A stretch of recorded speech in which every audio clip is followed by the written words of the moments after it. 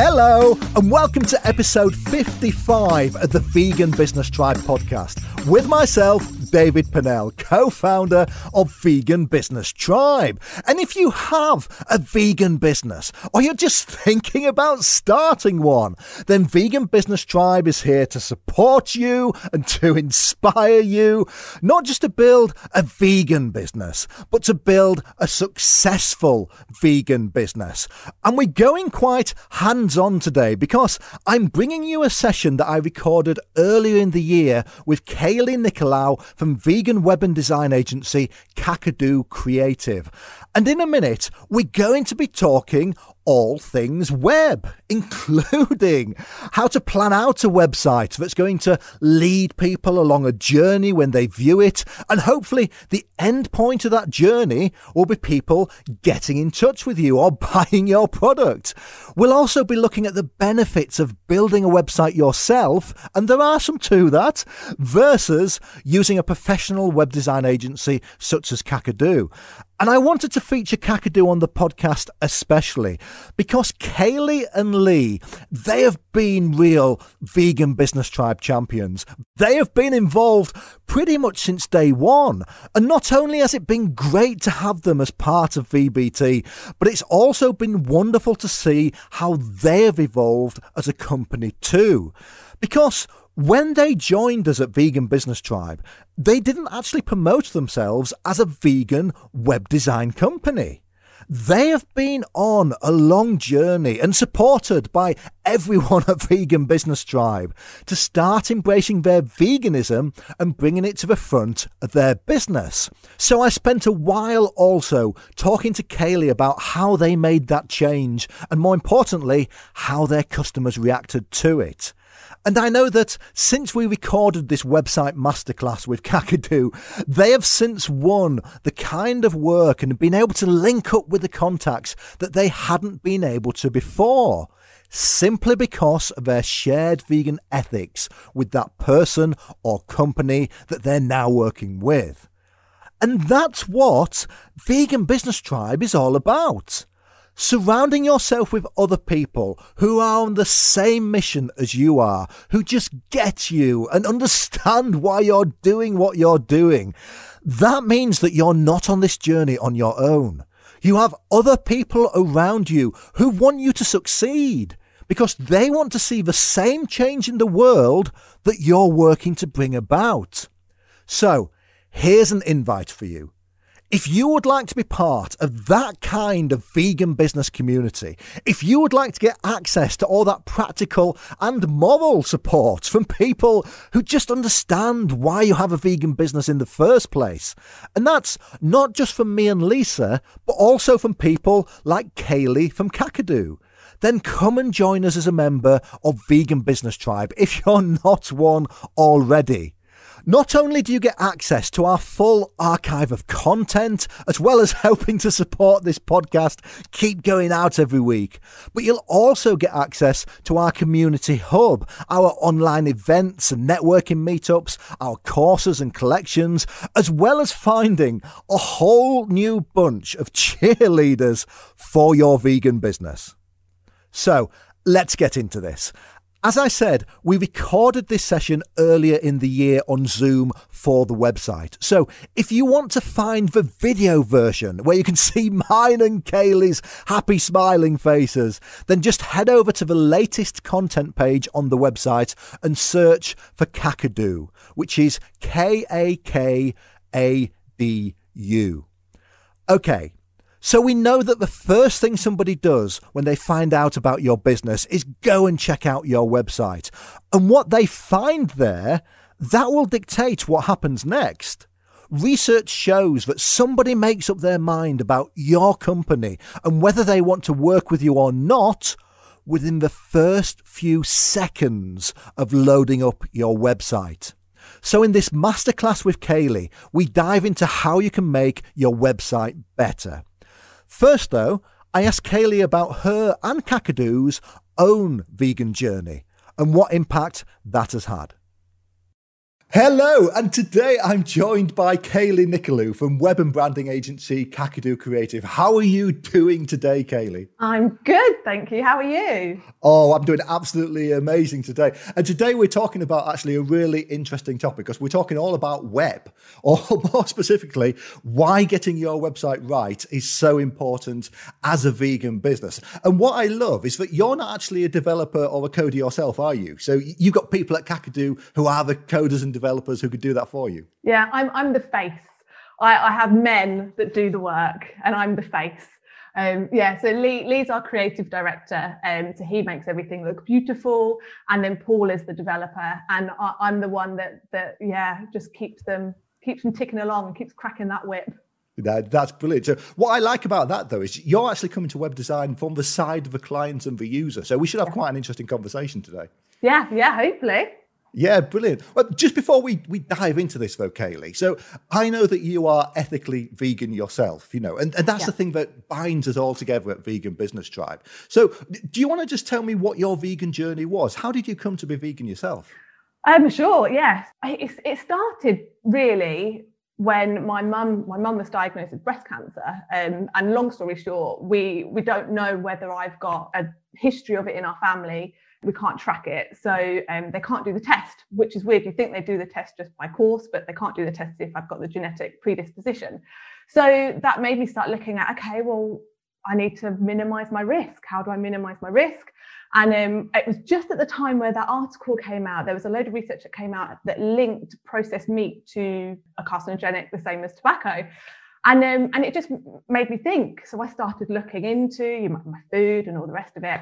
And once you start on that path, you can't stop. Once you start seeing the impacts of it from an environmental perspective, an animal perspective, your health, it was like, right, okay. So I came home and said to Lee one week, I said, right, I want to try being vegetarian. And so I'm thinking I'd get the news, like, no way, meat type thing.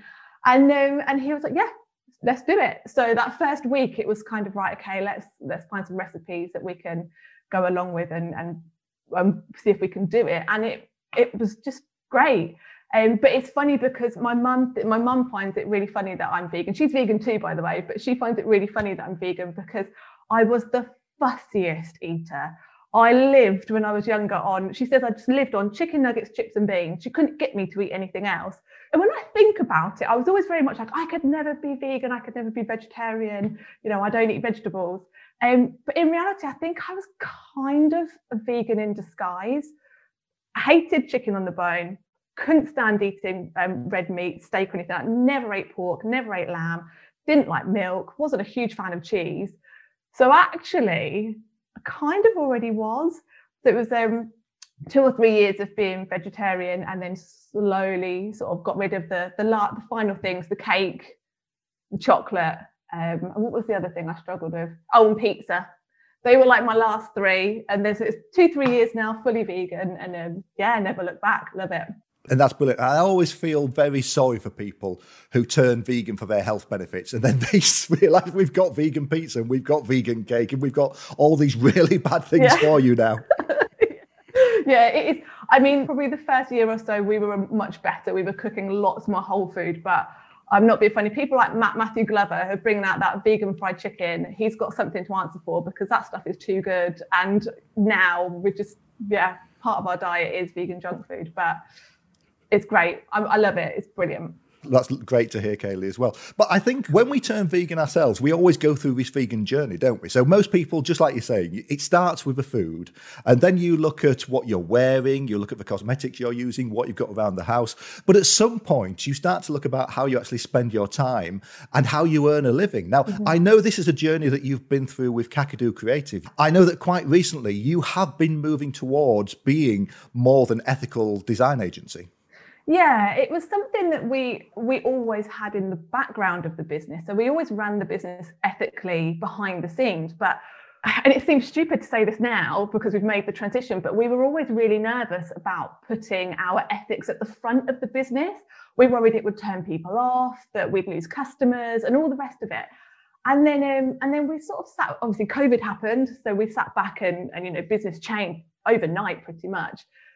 And we sat back and we said, right, okay, this is an opportunity to really look at the business and see where we take it. And we looked at the customers and we looked at the kind of people we wanted to work with. And we had some really great customers and some people we love working with. But it was a case of, okay, are they doing what we would like them to be doing? Or are they going in the direction that we would like them to be going in? And are we working with the kind of people that really excite us and are, driving positive change? And the answer was no. I think we had a conversation very early on in this, didn't we? And you used this term that I use quite a lot, in that they were neutrally ethical. They weren't doing anything overtly bad, but they weren't doing anything overtly good. And we sat back and we said, is that what we want for the future of Kakadu? Do we want neutrally ethical customers, or do we want to push in the ethical direction? And the answer was we want to work with more ethical companies and drive that sector forward. So we took some time and we did our messaging and reached out to more ethical people in the ethical sector, and people like yourself and Lisa were brilliant and gave us so much great advice. And we bit the bullet and we changed all our messaging and brought our personal ethics to the front of the business. And that was 6-7 months ago. And you said this to me at the time. You said you'll wish you did it sooner, and I wish we'd done it sooner. I really do. That is amazing to hear. I mean, just expand on that. So what actually happened when you did that? Because I know we've got a lot of members who we have that exact same conversation with. They want to either veganize a business or they want to just work with ethical businesses, but they're worried about the clients they might lose. So what actually happened when you did that, when you brought your ethics to the front of the business? Nothing with our current customers. Actually, so many of them were really supportive, and it's actually been really great because it's opened up conversations with people that we'd have never had before. So because we're being more overt with the things that we're doing within Kakadu, it's creating conversations where people are saying, I didn't even realize that was an issue, or I hadn't even thought about that, tell me more. And so it means that we're being part of the change. So not only are we now in a position where people who are working in the ethical and vegan and cruelty-free and sustainable sectors are seeing that we are aligned with their values and are more inclined to want to have a conversation with us about working together. It also means that companies that aren't in that sector and who aren't necessarily vegan or cruelty-free or sustainable or ethical are looking at their own business now because of the things that we're putting out and thinking, oh, actually, if we just made that slight switch, that we could become a more ethical business ourselves. So we're also driving part of the change, which is really exciting.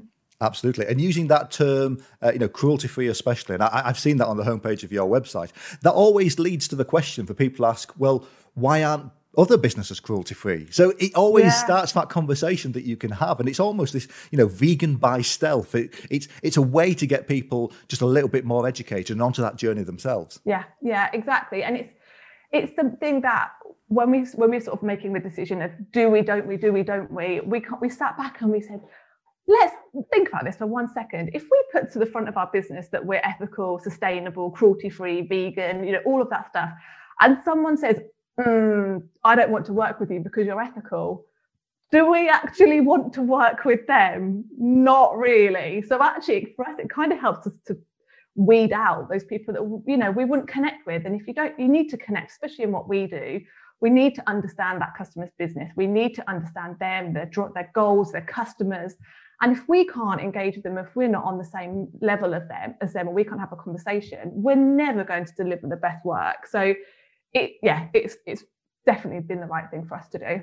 And that is absolutely brilliant to hear. And I'm sure a lot of people will take inspiration from that as well. So let's actually just move on to then talking about websites in general, because I'm old enough, and I know I don't look it, but I'm old enough to remember when most companies didn't have websites. I mean, I was building websites myself back in the 90s, so I was there right at the start of this. And we've got to the point now where the first thing that somebody does when they hear about your company is they go and look at your website, isn't it? And they'll make all their decisions based on what they see just in this little window. Yeah. It was really interesting. Before we started Kakadu, I actually worked in print advertising sales. So I was in a very traditional advertising sector, and we would constantly be having conversations with customers, companies that had been going around 20, 30 years, and we're very used to putting an advert into a magazine and having the phone ring, or having people come into the shop and saying, I saw your advert. And they'd sort of say, it's not working. And it's like, well, have you looked at your website? Because people aren't picking the phone up anymore. They're not coming straight into your showroom or your office or whatever it is. They are going straight to your website and they are doing their research there. So it's so important. It's massively shifted, and it's interesting to have started on the one side saying print, and now I'm like, well, also web. I can do both now. I'm not just aligned to print. I can give the whole conversation, which is good.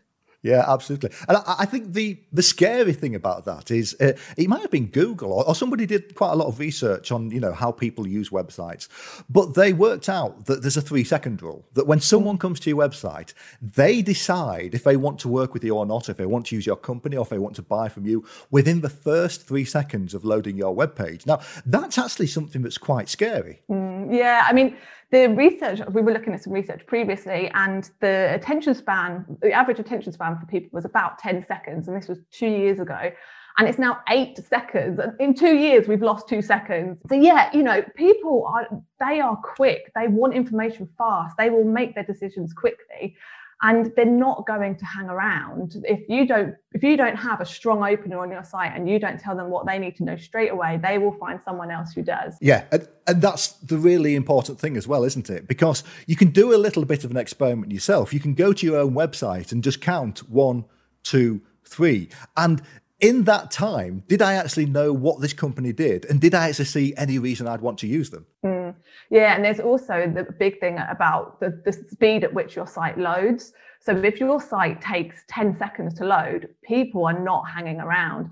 I can't remember the specific figures, but there's something crazy like for every second of extra load time, you lose something like 10 or 20% of visitors. They'll just go, so you not only have you got to be really clear when that first page loads about what you're telling the customers and who you are, but that message also needs to load really flipping quick. Otherwise, you've just lost them. It's all about getting that message across really quickly and as quickly as you can. Yeah, and I think what a lot of people forget as well is at the point someone's coming to your website, they're actually probably looking through lots of people's websites at the same time. So, if they don't see something in a few seconds that they like and they connect with, they just hit the back button and they go to look at all your competitors instead. Yeah. And that's not something that you'd have in the traditional world. You don't just put your head in the shop for a second and then go to see the next shop. You go and look around, and that just doesn't happen in web.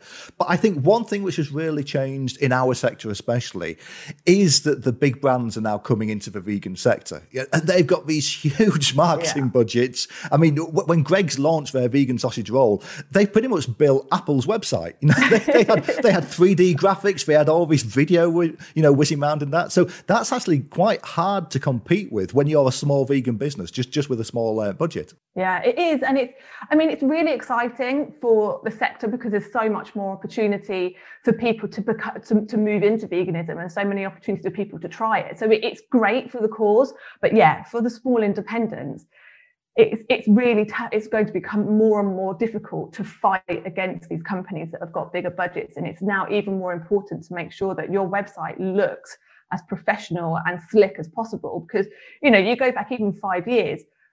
Vegan websites and vegan businesses and their brands could be pretty DIY because there wasn't a lot out there, and you would get away with it, wouldn't you? Yeah, because vegans would be happy to search. I've spent time like going on Happy Cow app and searching for ages trying to find somewhere to eat, for example. And now I'm like, well, I could be in the high street and I could just go to Greggs and get one of their vegan sausage rolls, and I don't have to spend ages searching. So it's great for the cause, but it does mean it's so much harder to get yourself noticed because there's so much more competition now. Absolutely. But you can bring your mission into this as well, can't you? So, especially if you are a vegan company, maybe if you don't quite have a budget yet to get that amazing website built, you can base everything around your mission and you can connect with your users and your viewers that way. Yeah. And it's a case of building your audience, and it's not just your website. I think with every business, you've got to be really conscious of the fact that yes, you can build a website, but you need lots of other touch points to help you build that audience and build that message, and stay engaged with people. People aren't going to come onto your website once and then keep coming back every day. You've got to keep talking to them in different ways and build that community. I mean, you guys have done an amazing job with the Vegan Business Tribe of building a community, and and that's what we have to do. We have to keep engaging and showing that we're not just in it for the money. Some of these big companies out there, they are just seeing that the fact that the vegan industry is booming and they want a piece of that pie. Whereas, for a proper independent vegan business, it's not just about the money, it's about the cause. And that is where we can win, by showing that it's not lip service. We mean this, we're passionate, and this is what we're all about. And yeah, that's how we can definitely get a step ahead of these big boys. Yeah, it is. And I love that you've got that at the top of your website as well, because your own website, it looks fantastic. It looks spot on, but it's actually quite simple. And it's nice that you've got that message yourself right at the top. Yeah, it's important. And I mean, I can't take any of the credit for the look of it. That's Lee's creative genius. No, go on. I'd love to. I would love to. But I did come up with the name. Oh yeah, I came up with the name. There you go. That's my claim to fame. But no, I don't know where Lee gets his ideas from. He is just a force for creative good and just amazingness. But yeah, it's relatively simple, but it's impactful and it's strong. And I think this is the thing as well. Quite often when we set Kakadu up and we were looking at branding and everything, we were looking at our competitors and other agencies out in there in the sector, and they all pretty much follow a very similar design style. It's very clean, it's white, it's very simple text, and it's all generally very same. And we never wanted to do that, which is why you've seen our site. You go onto a site, it's really different. It's dirty, it's grimy, it's because we wanted to stand out. We wanted to show we're a creative agency. This is us being creative, and you don't need fancy bells and whistles to be able to achieve that. Yeah, absolutely. And personality is really important as well. And so many small vegan businesses, they are based on someone's personality. So many people will build a business around themselves, but then they'll fail to get that personality across on their websites. And it can be quite easy to do, just making sure you've got, some nice photos of you on there, make sure you've got some actual videos of yourself, maybe talking to camera. And these are sort of things you can do to get your personality across. And I think that's what I love about Kakadu. When you come to the site, it is a site which is just bursting with personality. It's funny because when you actually meet Lee, he's very quiet. He's very much just a sit back and he'll watch, but you get to know him and you get under that surface and all of that personality comes out. But Yeah, absolutely. So let's move on a little bit then to how people actually use websites now, because we've kind of touched on it already, that people are actually expecting a lot more from websites because we use web so much in our everyday life, and we expect it just to work, and we expect it to be fast, just as you said, and we expect it to be online all the time and just to be able to find the information straight away. But if you've never actually approached, building a website yourself, this is quite hard to actually get your head around sometimes. Yeah, I think it's definitely a case of taking some time and sitting down and really thinking about, okay, who's going to be visiting my site? What are they going to want to know? What are the questions that they're going to have? And what are the answers to those questions? And starting to jot that stuff down, because that will start to create your content plan. But as well as that, you need to also think about, well, what do I want when that visitor lands on the site and I'm giving them the answers to those questions? What do I want them to do once they've got those answers? Do I want them to book a call? Do I want them to buy a product? Do I want them to download a lead magnet, for example? You need to work out what you want those visitors to do as well, because there's no point sitting down in front of an online website builder and just chucking in a load of content, being like, right, great, I've got a website done. It's so important. Your website now is probably going to be one of the first things a potential customer sees before they even speak to you. Someone might have referred you to them.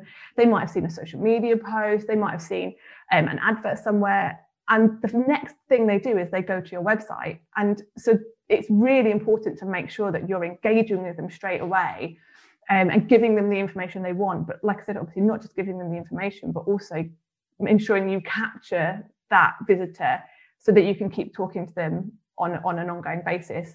I think it's something like, I hear differing stats. It's like between 7 and 15 interactions. You have to have between 7 and 15 interactions.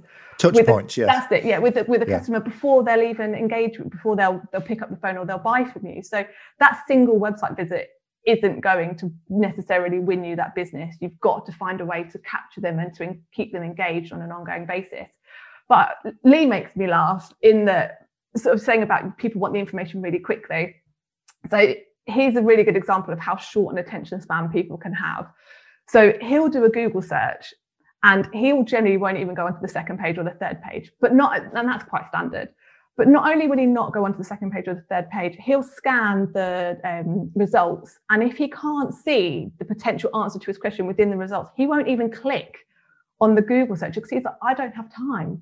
I think, you don't have time. It's going to take you 10 seconds to open that website page and look. It's like, no, if I can't see it, an example of it in the Google list, I'm not even clicking on it. So people just want the information quickly.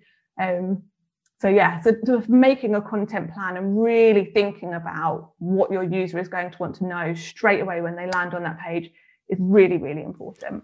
Absolutely. And you can only find that out by knowing your customers. And, this is why at Vegan Business Tribe, one thing I keep pulling people back to, no matter if you're looking at a website or no matter if you're looking at building up a social media following, you need to start with your customers. You need to understand what journey they're going through. Because when someone comes to your website, they're looking for really specific questions, just like you were saying with Lee, really specific answers. And you need to get them to that part of your website, which is written just for them and talks about their problem. Yeah, definitely. And I mean, one of the things as well is really important to do is to sit down and go through your competitors, like we did, when we set Kakadu up. Look through your competitors' websites because they are really great. They're a really great resource to work out what works, what doesn't work, what you can do to beat them, and just get a real feel for how you could potentially set your website up so it beats your competition. But also, we always say to people, don't just look in your sector. Look at the websites that you like to visit generally, or that you don't like, or go into pick a random sector and go through those websites. Because quite often you'll find functionality or features in other sectors that you think, oh, that's clever. I could use that on my site, or that's an interesting way to represent that bit of information. I could use that. So it's really important to take your time before you even start building. Take your time and research and plan, because your website is one of the most important pieces of your marketing toolkit. And if you get it wrong, you lose the opportunity to engage with your customer, and you lose potential sales. Absolutely. And you can lose sales for really stupid reasons as well. I mean, my background, I've done lots of, online marketing. I've done lots of web and things like that. When you actually talk to customers, and if you can actually get hold of a customer who's been to your website and didn't buy, that is gold dust. Because I remember I was working with one company and people weren't buying because they didn't know how long the cable was on their electrical equipment. And it was, and it's these stupid things like that. And one rule I always have is every stupid question you get, put that in your FAQ so that, next time someone's got that question, that they can find the answer to that. But again, you only find that out through engaging with your customers and planning what's going to be on your site. Yeah, definitely. Yeah, and I think it's really important as well if you're going to build a site by yourself, if you're bootstrapping, you're a startup, you're really limited with budget, and you're needing to do this yourself. It's really important to get people to look at your site and ask them for really honest feedback, because when you're doing it yourself, you get so close to it, you can't see the gaps, you can't see the holes, you can't see, you've been working on it potentially for like a few weeks, and you've lost the ability to see it with a fresh pair of eyes. So it's a good idea to get friends and family to look at it and give you feedback on how they found it to navigate around, if they found sections of text way too long, or if they found sections that they could have done with an extra answer, or it just helps you to see any of the holes that you might have missed. Very much so. Now, one thing you mentioned just a moment ago as well was also about planning what outcome you want from someone when they come to your site. And this is really important. I don't think enough of people plan this, because just at Vegan Business Tribe, we've got so many ways that people will try and get in contact with us. It's not just emailing us or filling out a form. People want to send us WhatsApp messages, or, people even send us Instagram videos to ask a question about the site. So I think when it comes to calls to action, you can't just have an email address or contact form on there anymore. No, you've got to have lots of different ways for people to engage with you. So, for example, Calendly is a really great tool that is becoming more and more popular, where it's really easy for people to just go on and say, I want to book a meeting with you, and they can choose a time instead of having to go back and forth with emails.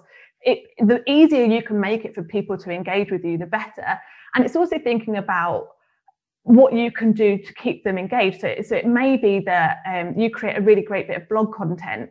You've got sort of a worksheet or something that fits with that. So it could be that you've written 10 ways to make your business more ethical.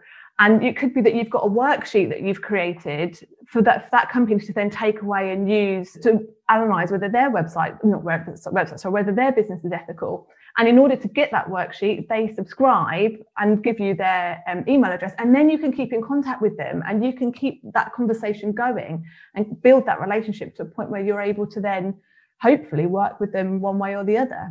I don't know what the stat is, but people throw these statistics around all the time. But I read one that said 85 to 95% of the people who actually come to your website, they're not ready yet to get in contact with you. They're not ready to buy. So you need to have this secondary, softer call to action just to kind of capture someone's email address. Otherwise, someone could come to your website, they could spend an hour looking at everything you've done, and unless you've got something to actually capture an email address or engage them, you didn't even know they were there. Yeah, and especially because, like I mentioned earlier, your website is quite often one of the first things that people go to when they're researching your company and they're researching either buying your product or buying your service. And they're not just going to go to your website, they're going to go to several of your competitors. So if you're relying on the fact that your website is potentially going to be the last one that they go to, by which point they've made their mind up, probably not. You could be the very first one they've gone to, or the middle one. So they've got a lot of research to do before they make that decision. So if you've lost that opportunity to capture them and to engage with them at that point and start that ongoing conversation, the likelihood of them coming back or you being able to capture them again, quite minimal. Absolutely. And you used that term lead magnets a moment ago. So just explain what that is. A lead magnet is essentially a piece of content that you give away to your visitor in return for generally their email address. So it could be anything. It could be, like I mentioned, a downloadable worksheet. It could be a guide to something. It could be a short video course. It could be a free gift. If you're in retail, it could be 10% off, something like it's some kind of, I'll give you this if you give me this. It's transactional pretty much, but they're not physically paying for anything. The main thing is getting them either to sign up to a newsletter or follow you on your social media or something like that, so you can keep engaged. I think one thing which people forget is actually getting an email address out of someone. It's hard because you used the right term there. It's transactional. And although they're not actually paying money to you, they know it's a kind of precursor to that. So, getting someone's email address is hard. So you have to be offering something that really connects with them on their journey and on their buying decision. You've got to be giving them something that actually enables them to make up their mind about purchasing a product. Yeah. And you've also, once you've got it, you can't abuse it. I mean, the amount of times in the past I've signed up to a newsletter and then I've got daily emails from them. I bought some socks for Lee at Christmas and I got an email from them every single week. I'm not buying socks every week, like seriously. So what did I do? I unsubscribed. And it's a real lost opportunity. If they'd have cut that down to one a month, I'd probably still be on their newsletter. But once a week was just too much. So it's making sure you use that email in an adequate way, because having their email address is like gold dust, realistic. The very fact that they've given it to you is major. It's a buying signal. I want to keep engaged with you. I want to know more about your business. Tell me more. But the minute you irritate them, they're gone and they'll never come back. You've lost that opportunity. It is, and especially if they give you their email address before they've bought something as well. Again, that is a huge, as you said, a huge buying signal, because you can then use that to nurture them. Because something I learned, very early on in my career is if somebody says no, they're not always saying no. Quite often they're saying not yet, but something actually has to change in their world before they'll become a customer. And email marketing especially, it's just such a great way to nurture someone and to develop a relationship with them. And quite often they need to do that. They need to have a relationship with you and your brand before they will part with some money. Yeah, because there's that whole saying of people buy people. They want to feel like they are spending their money with someone who they trust, who they get on with, or they're spending it on a product that's doing the right thing, or is really going to tick that box for them. Because buying stuff in this society that we live in gives you that endorphin hit, doesn't it? So, they want to make sure that when they spend their money, they're going to get the best endorphin hit they can get. So it's important. You really need to give them that opportunity to feel like they're making the right decision. Let's just keep this conversation going, though, because I think we're uncovering some sort of real nuggets here. And one thing I'd like to talk about is, again, something you've already mentioned about this idea of building your own website versus using a designer and developer. Now, sometimes it's not even a decision for you to make. You simply don't have the budget to go out and find someone who can build a website for you. But how far can you actually go yourself with a DI website? At what point do you actually reach that point where you do need to engage with a professional? To be honest, it depends on the person. For someone like Lee, he could do it all day, every day. But for someone like me, I need to be taught. I needed to be trained. So it does very much depend on your own personal skills. But everyone can do a certain level of it. There's quite a lot of tools out there that enable people to get a relatively decent looking site up by themselves. So, for example, Squarespace is a good platform because they have lots of different themes. They're already pretty much ready built. So you can go in, choose a theme, change the images and change the text, and you've got something that works and looks pretty decent.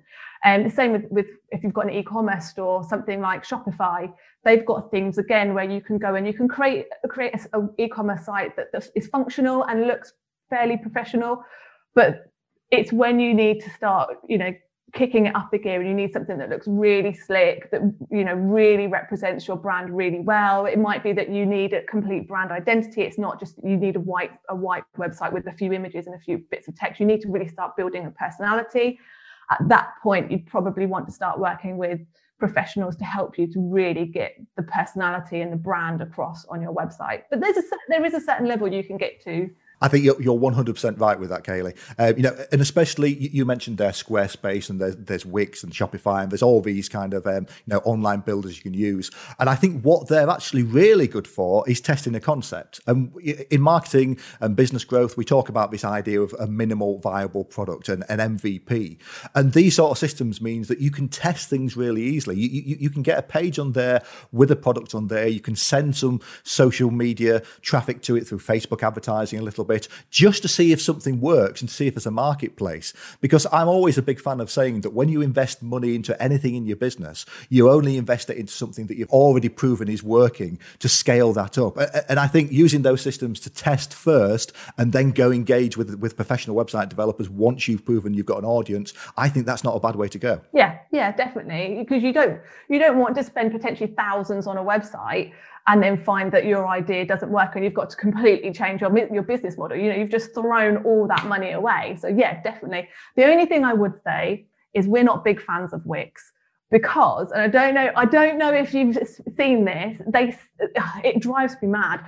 They have their online builder and we've known so many people that built their website and it looks great. And then they've clicked to the mobile version and it is a mess. So we advise don't go on Wix.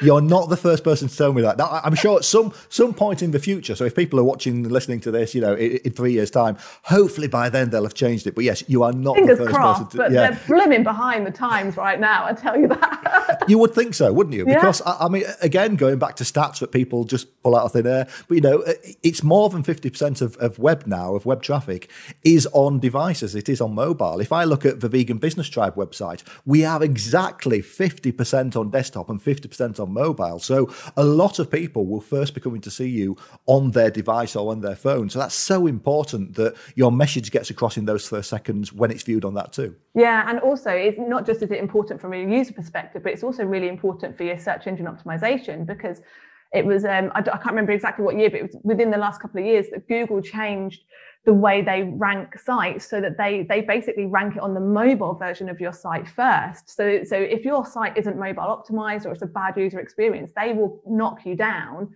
in the rankings because your mobile version of your site isn't good enough. And there's also another algorithm change coming out in the middle of this year that again is all around user experience and how that site is built and how it's optimized. So it's really important to make sure that mobile side of your site is just as good as the desktop version.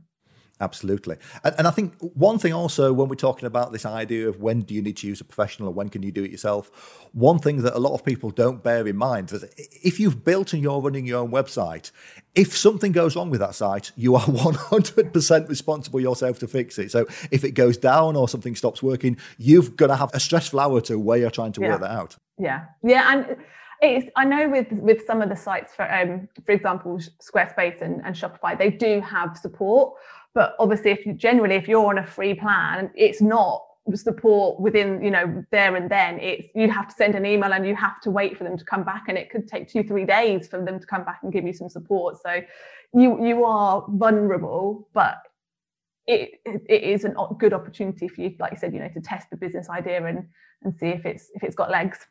Yeah, absolutely. What are the options for maybe, and especially if people are scaling up, for going halfway? Because I've seen some very nice websites where people have engaged with web developers to actually build the site, but they've used a very good page builder system. So once the site is launched and up there, then the person themselves, they can update it and they can keep it up to date. They can even add new pages. Is that something you recommend as well? Yeah, I mean, personally, from our side, we build all of our sites and we give a handover to the customer. So we build with Divi. I know you guys have used Elementor, haven't you?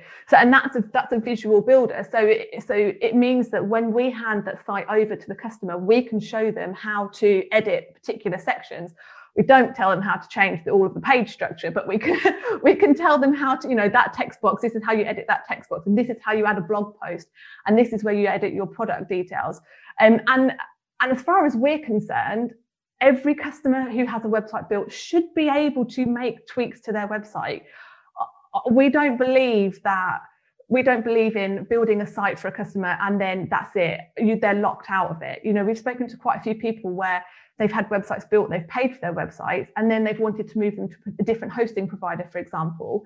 And the original website builders said, oh, yeah, that's fine, but you need to pay us to move it. Well, no, they've paid you for that website, or that they've already paid you for that work.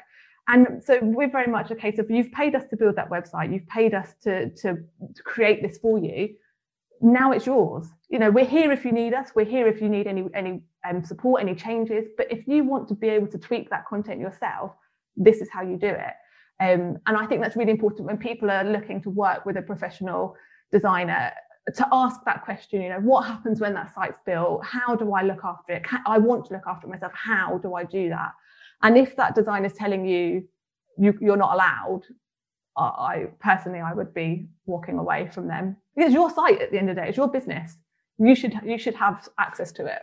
Absolutely. And I think it's also important to have the conversation about who's responsible for the site as well. And again, I've seen these awful situations where someone's website's gone offline or something stopped working and they haven't got an ongoing relationship with the web developer, that they're not paying any maintenance fees or that. So it's important also to work out, once that site is online, who's then responsible if something goes wrong. Do you have to call a hosting company yourself, or do you have a point of contact to go to? Yeah, definitely. Yeah, it's really important because websites don't stand still. If you're not used to the way a website works, they are constantly evolving, not necessarily from the front end, but from the back end.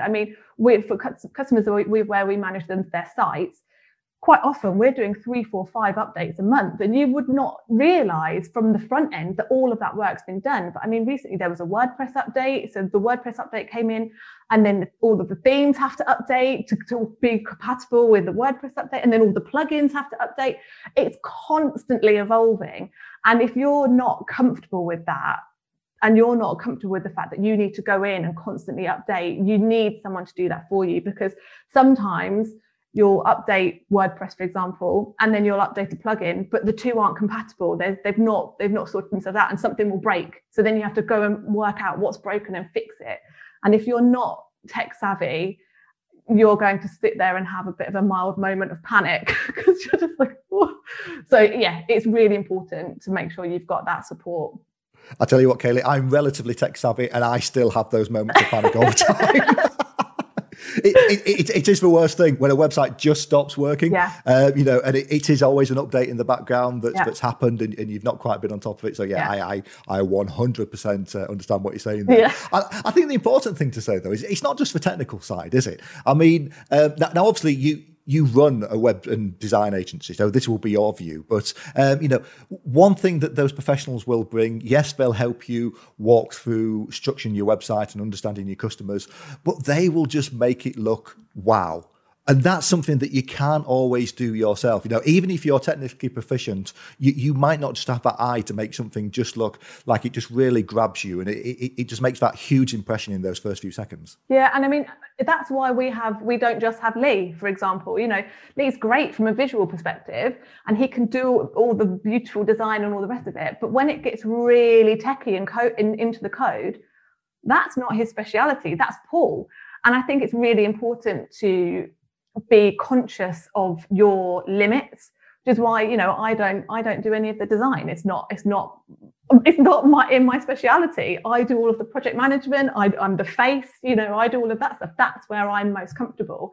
So it's understanding where your limits lie and making sure you've got people around you who can pick up where you can't. Yeah, absolutely. So I mean, just wrapping that section up, we are pretty much saying that if you've proven something and it's working and you want to take a business to the next level, there comes a point where you need to engage with professionals to do it. But a lot of the time that does come down to budget. But yes, we're always going to be saying, if you can afford a professional, go use a professional for your website. But let's just look at it. Either maybe you're not at that point yet, or maybe you just haven't built up the budget to do that yet. There's still quite a lot that you can do to improve your own website as well, isn't there? And I think one of the things that people often miss is just looking at how people use your website. So many people will build the site, but they don't do the basics like just installing Google Analytics, for instance, just to learn how people are using the site and where their traffic's coming from. Yeah, and there's things like that. There's quite a lot of websites that we've seen that they've self-built, it was their first one and they launched it. And there are things like they've not realised that you need to optimize your images, for example. So they'll have taken some great photos on their phone, or they'll have potentially got a photographer to take some great photos for them, and they've uploaded them as is onto the site. Well, those photos are probably 3 to 5 megabytes. That's enormous for digital. Realistically, those images should be 300 kilobytes. We're talking dropping them down 100%. And it's those things that sometimes you don't realize. So it's going through, there's a great tool called GTmetrix, which analyzes your page speed and the elements on your website.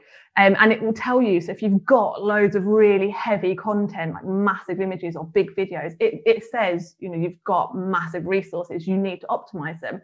So there are tools out there that you can use to analyze a site. But one of the biggest things is speaking to customers, getting people to actually use the site and ask them, how did you find it? What did you think? Is there something missing? And also constantly evaluating your competition, because your competition isn't going to stand still. So you need to make sure that you don't stand still and you're constantly evaluating where you can beat them. And also your business is not going to stand still. I mean, ours hasn't. If you look at us a year ago, we didn't have all of our ethics at the front of our company. It was all in behind the scenes. So we've evolved, and so you need to make sure that your website is evolving with you. There are so many great tools. You're right on that, and those ones that actually optimize your site, sometimes they'll even tell you the exact images that you need to downsample and you need to make smaller, don't they? Yeah. GTmetrix says it gives you a list and it tells you the files. So you would just basically then take them into.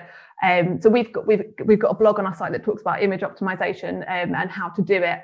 But there are quite a lot of online tools as well where you can put them in and they'll optimize your site. It's essentially compression. It will compress the file size and reduce a lot of that weight.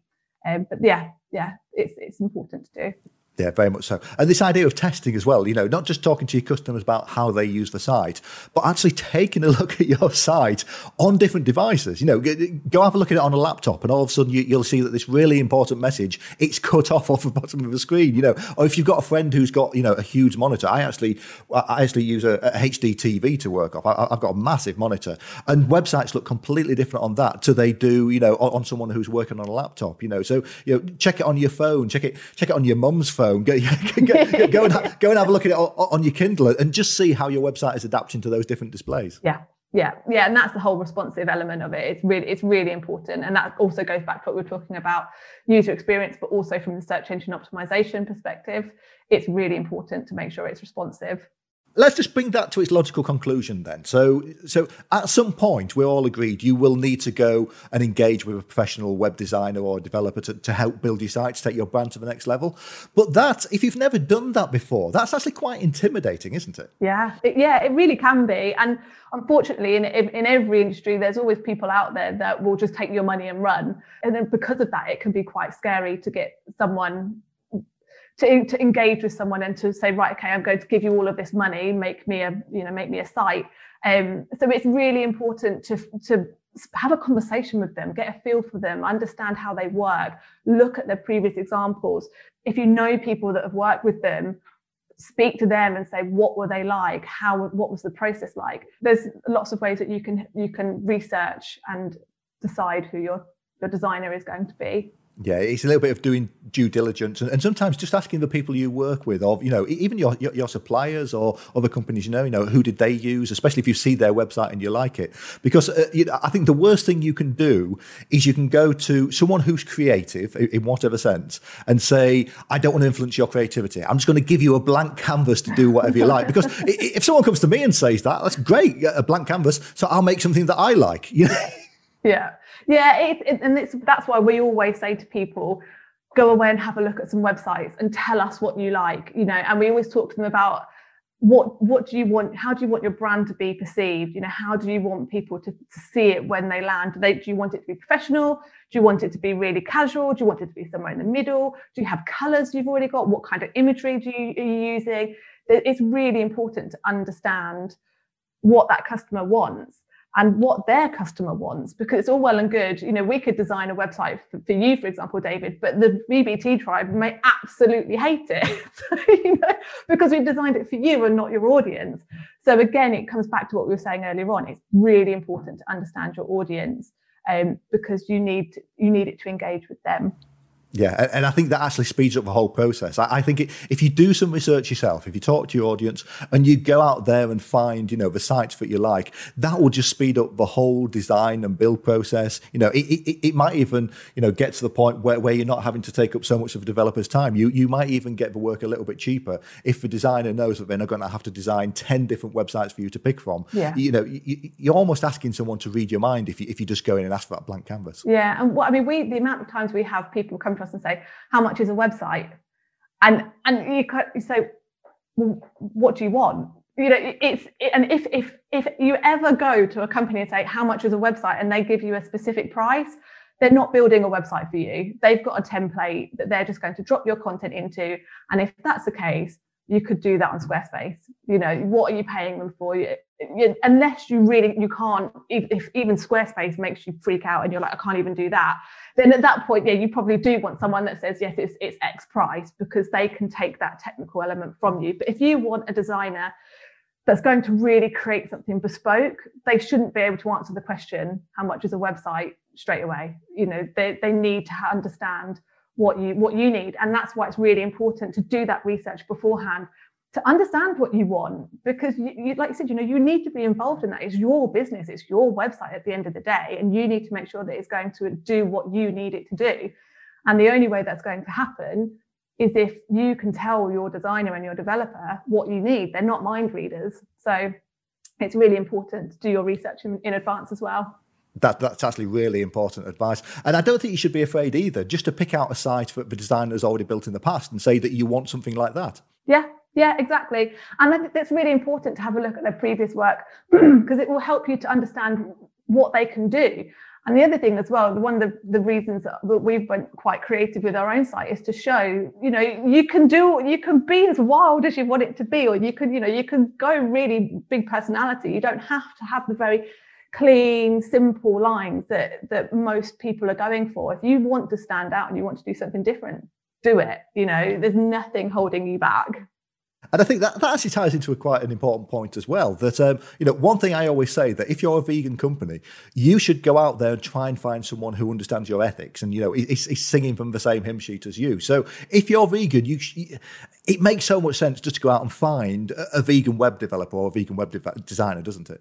Yeah, and I think not even just from a design perspective, but in every element of your business, whether that's your accountant or your HR consultant or your social media consultant.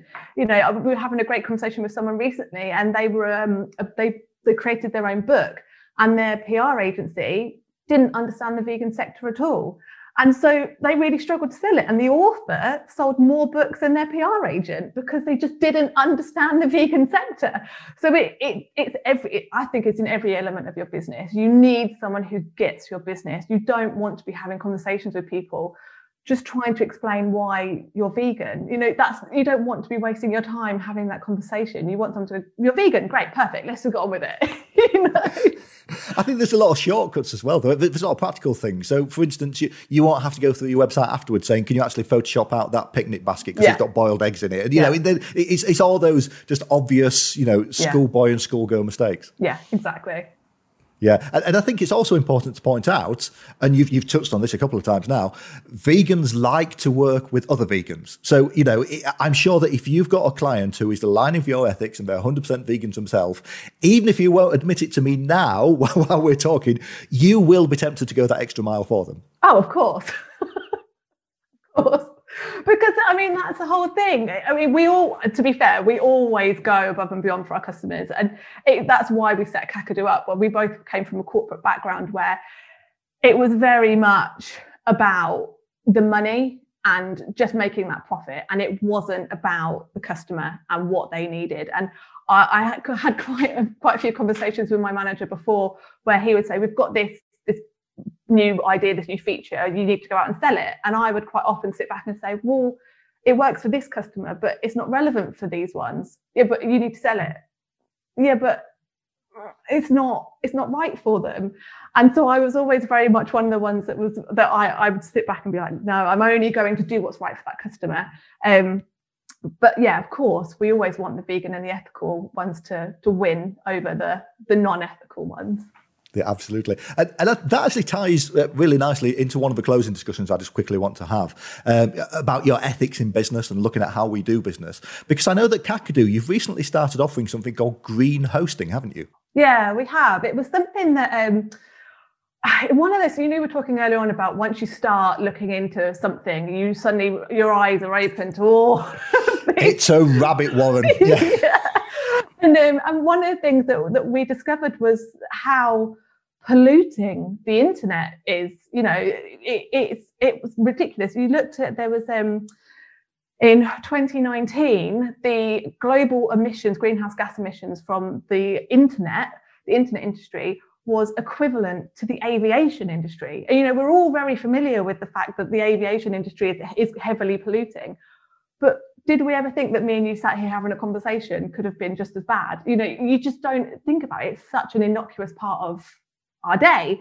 And it's not necessarily what we're doing on an individual basis, but it's when you extrapolate it across the billions of emails that we're sending every day, the millions of hours of Netflix we're streaming and all the rest of it, that it all contributes to this huge output of global emissions. And that's before COVID. Internet usage went up 20% estimated through COVID. And so we looked at it and thought, right, okay, well, what can we do to make an impact into that? How can we do something to try and fix that problem? And one of the areas we could do that in was website hosting. So we always offered website hosting to our clients that we built websites for. But we looked at, okay, well, how polluting is the hosting that we are putting out there? And our servers are now all run on 100% renewable energy. So that's great. But we thought, okay, well, that's good. but we can do more than that. So we also plant trees for every month for every customer's website that is hosted with us. So it's not just carbon neutral from the energy that's being used, it's also carbon negative from the additional trees. So yeah, so it's another exciting addition to the Kakadu portfolio. It really is, because I think a lot of the time when we talk about being ethical businesses, and this brings us right back to the conversation we had, right at the start of recording this session, was there is always that fear of greenwashing, because the biggest companies in the world will say they're ethical. You get the huge, the oil companies saying how green they are and how ethical they are. So this is actually proving your ethics when you're looking at the details like this. Yeah, and that was, I think, one of the things as well that was really that also gave us the push to bring all of our ethics to the front of the business, because we'd started working with a marketing consultant, I remember telling you, and initially when we said to him about we wanted to bring our ethics to the front of the business, he was a bit, he had the same reservations as us. So that made us go, okay, maybe we shouldn't do this. And then from talking to you and talking to a few more people about the idea and bringing it forward, it gave us more confidence to do it. And then the more conversations we had with this marketing consultant and the more he understood and the more he got to know us, he said, do you know what? Do it. He said, because it's not lip service. You guys mean it. It's actually a part of you as a business. You're not just putting, a greenwashing spin over it. What we say is what we do. It's important, and it gave us the balls to put our ethics to the front of the business. Yeah, and again, that is how you can beat the big companies coming into our marketplace. When you've got these huge companies launching vegan products and they're saying that they're sustainable, when you really look into it, they're simply not. And when people say, how can we compete when there's a huge brand just coming to my industry? This is how. Yeah. Everything you've just said there, that's how you can compete, because it's the things like that actually connect you with your marketplace. Yeah, and it shows you're genuine. It shows you're a human. At the end of the day, these big companies, we all know what they're about. They are just big corporates. More often than not, it's a money-making machine. So you can stand out by showing that it's not just money for you. It's important. It's your passion. It's what you're on this planet to do, kind of thing. So yeah, it's definitely how you can stand out.